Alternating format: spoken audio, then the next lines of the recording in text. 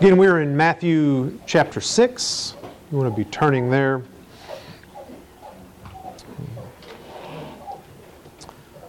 Linda has a bulletin. If there's an outline in there, you can follow along. And I've been asked on multiple occasions if I would have slides up.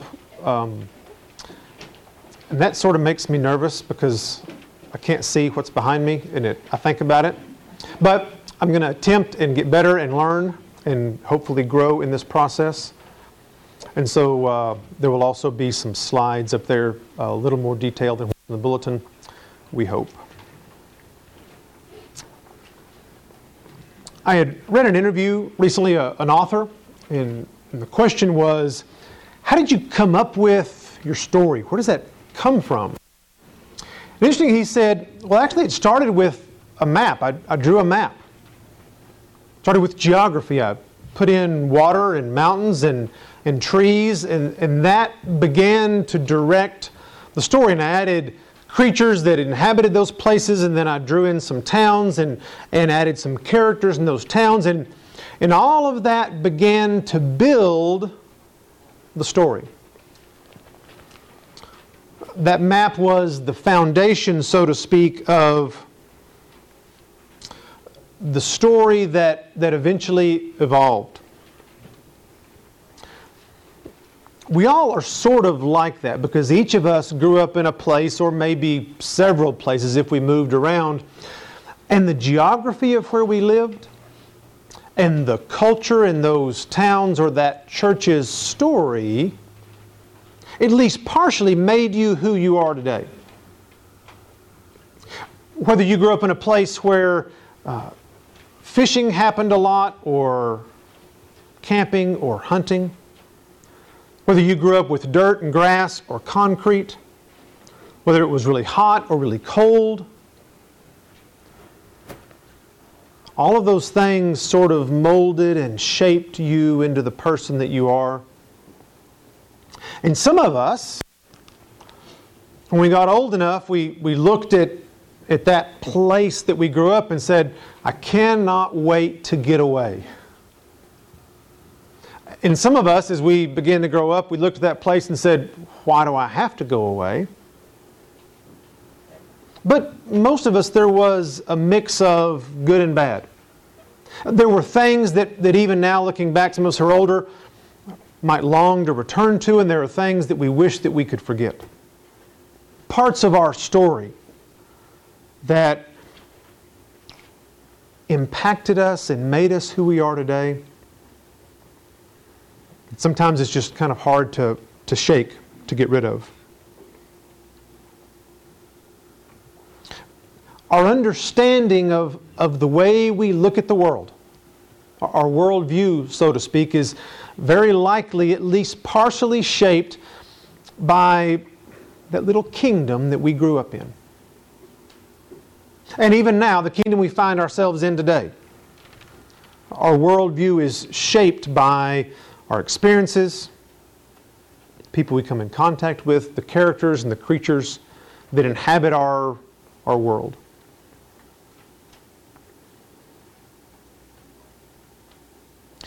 The problem is, and you're well aware of this, that all of those characters, including you, are sinful. And so what ends up happening is our story that we're trying to shape and trying to mold, very often, if we're not careful, ends up looking like a tragedy. We find that things really aren't in our control. We find that as much as I'm trying to write or rewrite or edit this story and make it fit the way I want it to fit, we find that there's trouble. There's pain, there's death, and you as the main character of your story, you know what? In our story, the main character always dies. And along the way, lots of other main characters in supporting roles, they die as well. And the bad decisions that we make, they just kind of leave this wake of sin that spreads out. That's the condition we find ourselves in. That's the place where we all are. And hopefully longing that I want to make this story better. I don't want it to be a tragedy.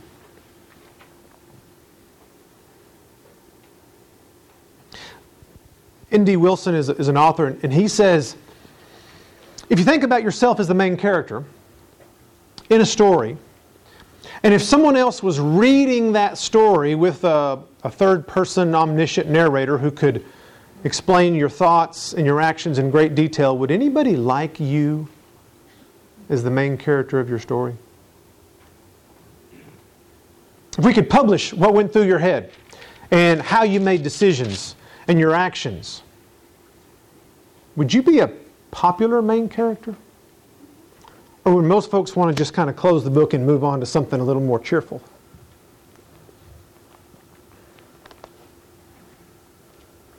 All of our kingdoms are corrupt. And without intervention, things really will turn out poorly. But Jesus offered to change our story. And He did that by doing two things that are rather miraculous. Number one, instead of just looking over our shoulder and going, why don't you change that and edit that and fix that part right there, He actually entered into our story. The second person of the Trinity took on flesh and blood and entered into our story. Of course, the problem is fairly early on we killed Him off. But then the second miraculous thing happened.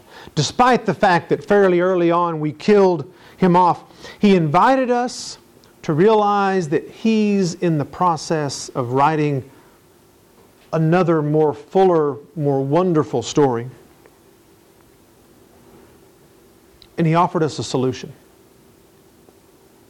We can bring our story and ourselves to Him.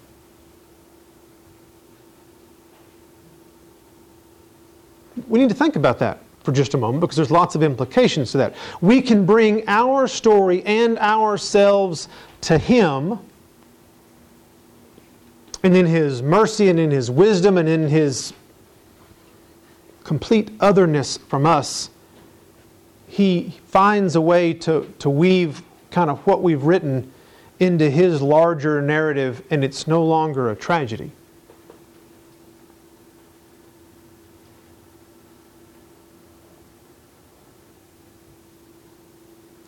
In Matthew 6, Jesus is really talking about that process. He's talking about prayer, as we talked about last week. He's helping us lay a foundation for what it means, what it looks like for us to pray. So I want to go back and pick up the story where we left off last week. We talked about that there were really three things as let me back up even farther. There were two ideas that He said we need to avoid. There are two things we need to do wrong, that we do wrong. We often try to impress other people and we try to impress God by the way we pray. I'm either praying so that you notice me, or because I'm just not convinced that God will notice me, I have to pray a certain way to get Him to hear or listen.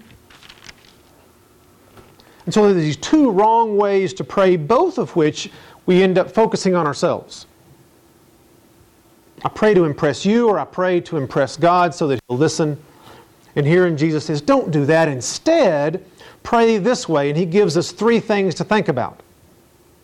Three really characteristics of God to think about. Three right views of prayer. First, our Father. He's big enough to relate to.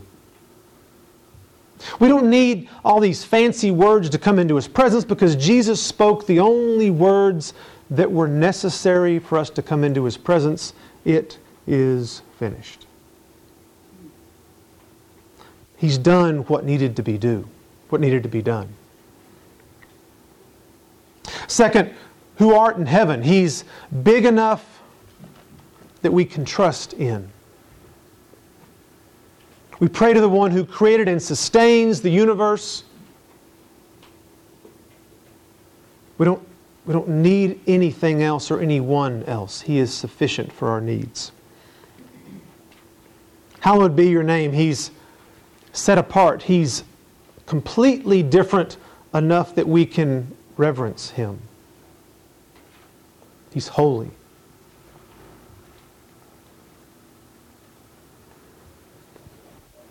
So we talked about those things last week. And that last part, hallowed be your name, really is a bridge between 9 and 10. Verse 9 and 10. It's part of God's character. Our Father, who art in heaven, hallowed be your name. It's part of that. But it also goes with 10 because of the grammar and the language and the way that Jesus spoke that really doesn't come through. We don't see it very well in English. It's very poetic. The language that He uses that ties in those three phrases. Hallowed be your name, your kingdom come, your will be done. Each of those phrases is just 4 simple words. A verb, an article, a noun, and a pronoun. In that order, all 3 of them.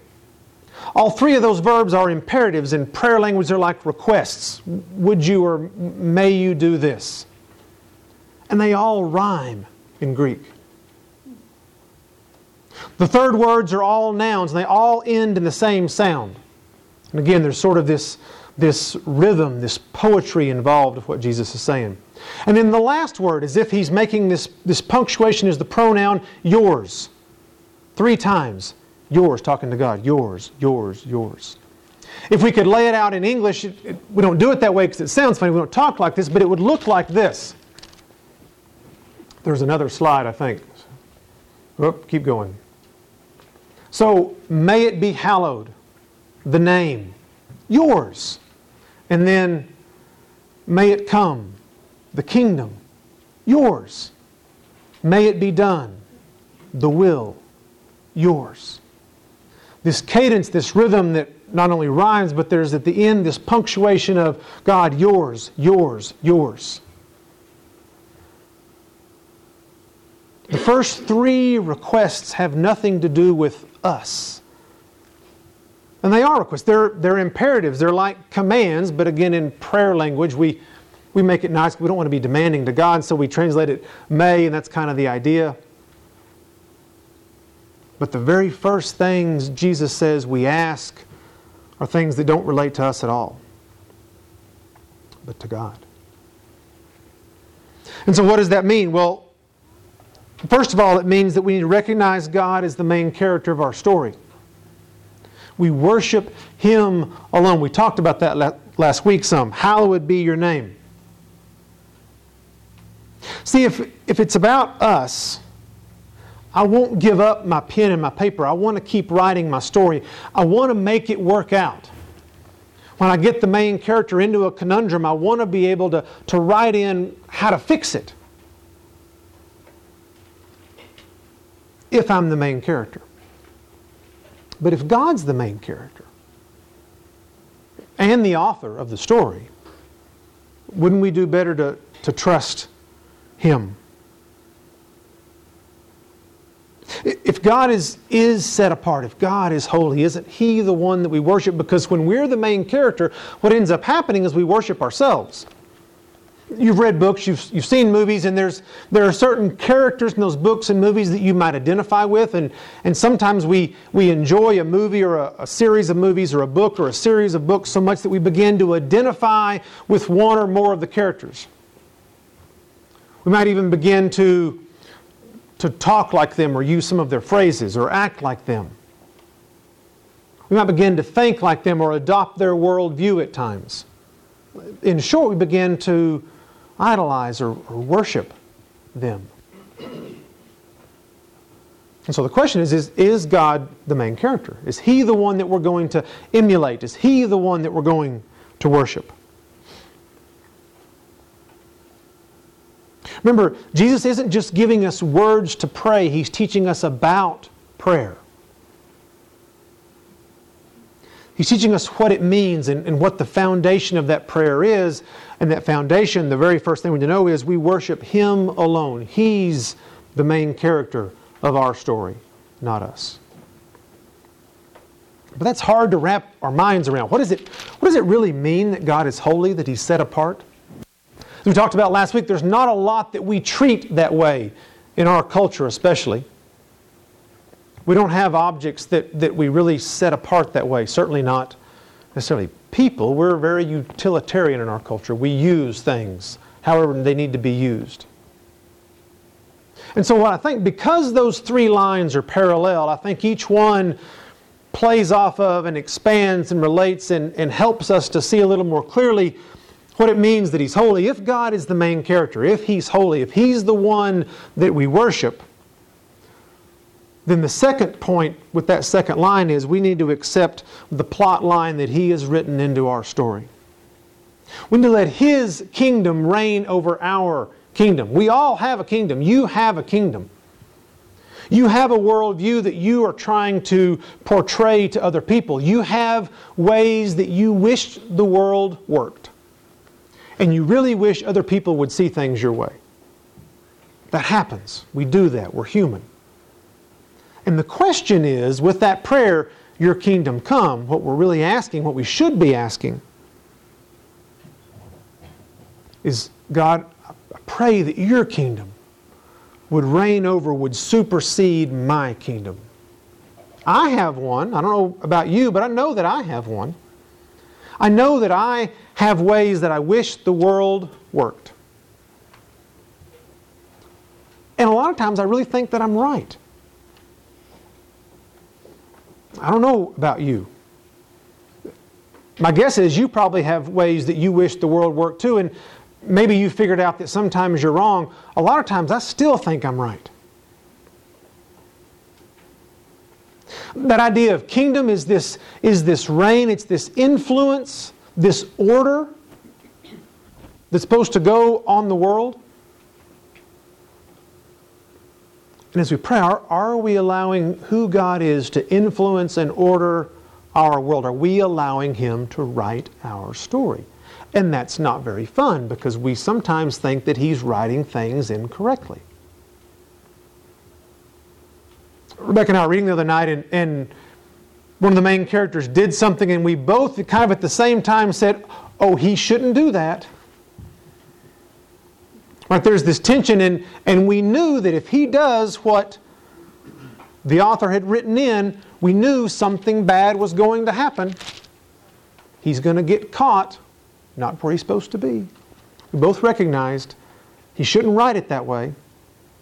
But good authors do things like that, make us nervous, introduce tension, and then find ways to work it out, because they're good authors and they're sovereign over the story. They know the end.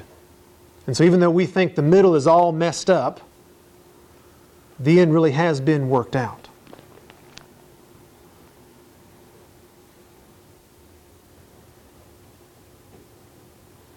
But oftentimes I pray as though I want God to approve my way of doing things. Because His way of doing things surely can't be quite right. For example, in marriage, husbands are supposed to love our wives sacrificially as Christ loved the church. In other words, being willing to die for them. Being willing to give everything for them. And I think, but if I do that consistently, God, there's really a good chance that my wife will take advantage of that. And so, would it be possible that I could, manipulate the situations to get her to do what I want her to do, but still act like I love her? Would that work, God? Would that be okay? Am I going to pray that His kingdom would come, or that I could manipulate my kingdom to look good? For you kids out there, the Bible's fairly clear: honor your father and your mother. Obey them, treat them with respect. But some of you have gotten to the point where, I'm getting kind of older, and I've sort of begun to figure out life. And sometimes, I'm convinced that my parents are wrong. I understand what's right, and they don't see it from the right perspective. They've gotten too old. They don't have my wisdom or my understanding. And so And sometimes they just act like jerks anyway. So it's probably okay, God, right? It's probably okay, God, if I don't do what they want me to do this time. And there's this kingdom that belongs to God. And the question is, will we pray, your kingdom come, or am I just trying to build my own kingdom? So do we recognize that God's the main character? Do we allow Him to write His own plot in our story? And then finally, do we accept all of His editing down to the last comma? Do we seek to do His will and not ours?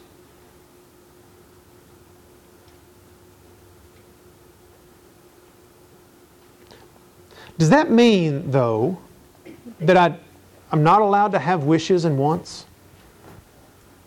Does that mean that I can't ask God to change a situation? See, if we begin to think that, what we've done is we've focused on this passage to the exclusion of the rest of the Bible, where we see over and over and over again people making requests of God, personal requests. You read through the Psalms, God, would you please change the situation? Would you fix the issue with the oppressed? Would you bring justice? Would you save me? Would you get me out of the mess that I've made? Over and over and over again in Scripture, people make personal requests. So is Jesus contradicting that here? Or is He contradicting Himself? In the garden He says, Father, if it's possible, may this cup pass from me.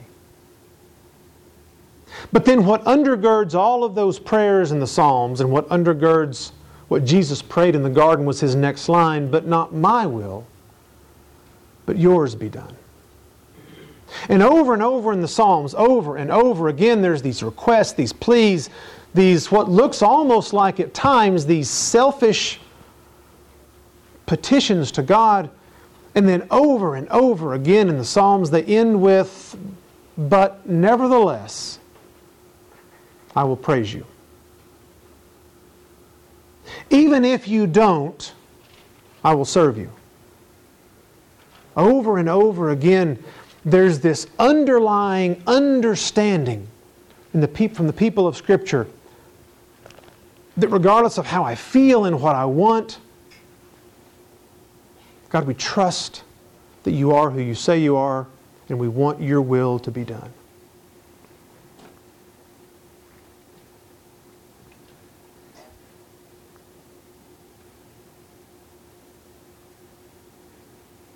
Our Father, He is close enough to relate to. Who art in heaven, He is big enough to trust in. Hallowed be your name. There's this God who is awesome and majestic and worthy of all of our praise. Your kingdom come. Will we allow His rule, His reign, His influence, His order to affect us? Your will be done on earth as it is in heaven. How is God's will done in heaven? Perfectly, joyfully, wonderfully. Will we follow that? We sang a song a minute ago. Oh, let's see. We tremble before your throne. That's true. He's holy. He's other. He is separate from us. All hearts prepare your room. How is that possible? How does that even make sense? This holy, majestic, wonderful God that we tremble before, and yet somehow there's room for that, for Him to come and dwell with us as Father.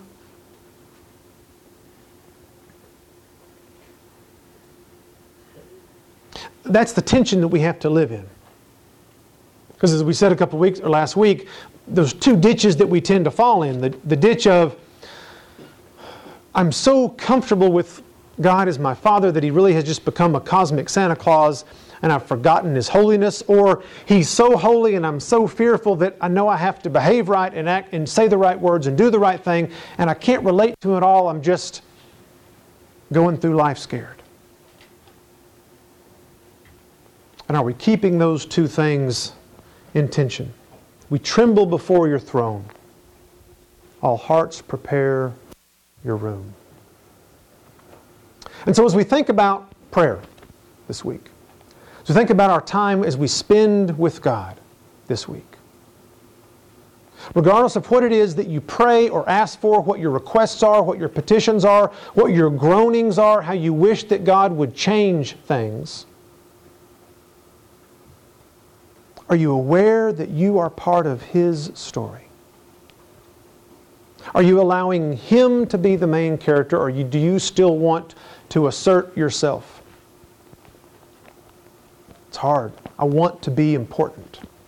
I want people to like me. I want to be the main character of the story. And so we have to wrestle with, is God going to be the main character? And then, if He is, do we really allow Him as also the author to write in whatever plot He wants to write? Not that we don't have petitions that He would do things differently. And I don't like the way you're writing things right now. Nevertheless, I will trust You, that You know the end and that this is a means to get there. And then do we allow Him to make whatever minute changes He wants to make? Do we follow the script, in other words? His will be done. Or do we think that this is a good time to ad-lib right now? This is a good time to write in something extra that He probably forgot. He probably, when He laid down those rules in that order, He probably didn't think about my situation, so it's probably okay for me to write in something different. And the question is, do we believe that He's big enough to know your situation? And that's hard. That's difficult. My encouragement to you this week as you spend time in prayer, will you think about who is writing your story? As we pray, would you keep those words in your mind? Hallowed be Your name. Your kingdom come. Your will be done on earth as it is in heaven. Let's pray together. Father, we do submit ourselves to You, even though it's hard. Father, I confess that I want You to do things my way a lot of the time. Father, help us, help me, help us individually and collectively as a body to trust that You actually have written in an acceptable, not just acceptable, but wonderful ending to all our stories. Good and just and right. Father, we need Your help by the power of Your Spirit to change us. We need to be changed. Help us to put down the pencil this week and trust in You. To rejoice in what You're doing.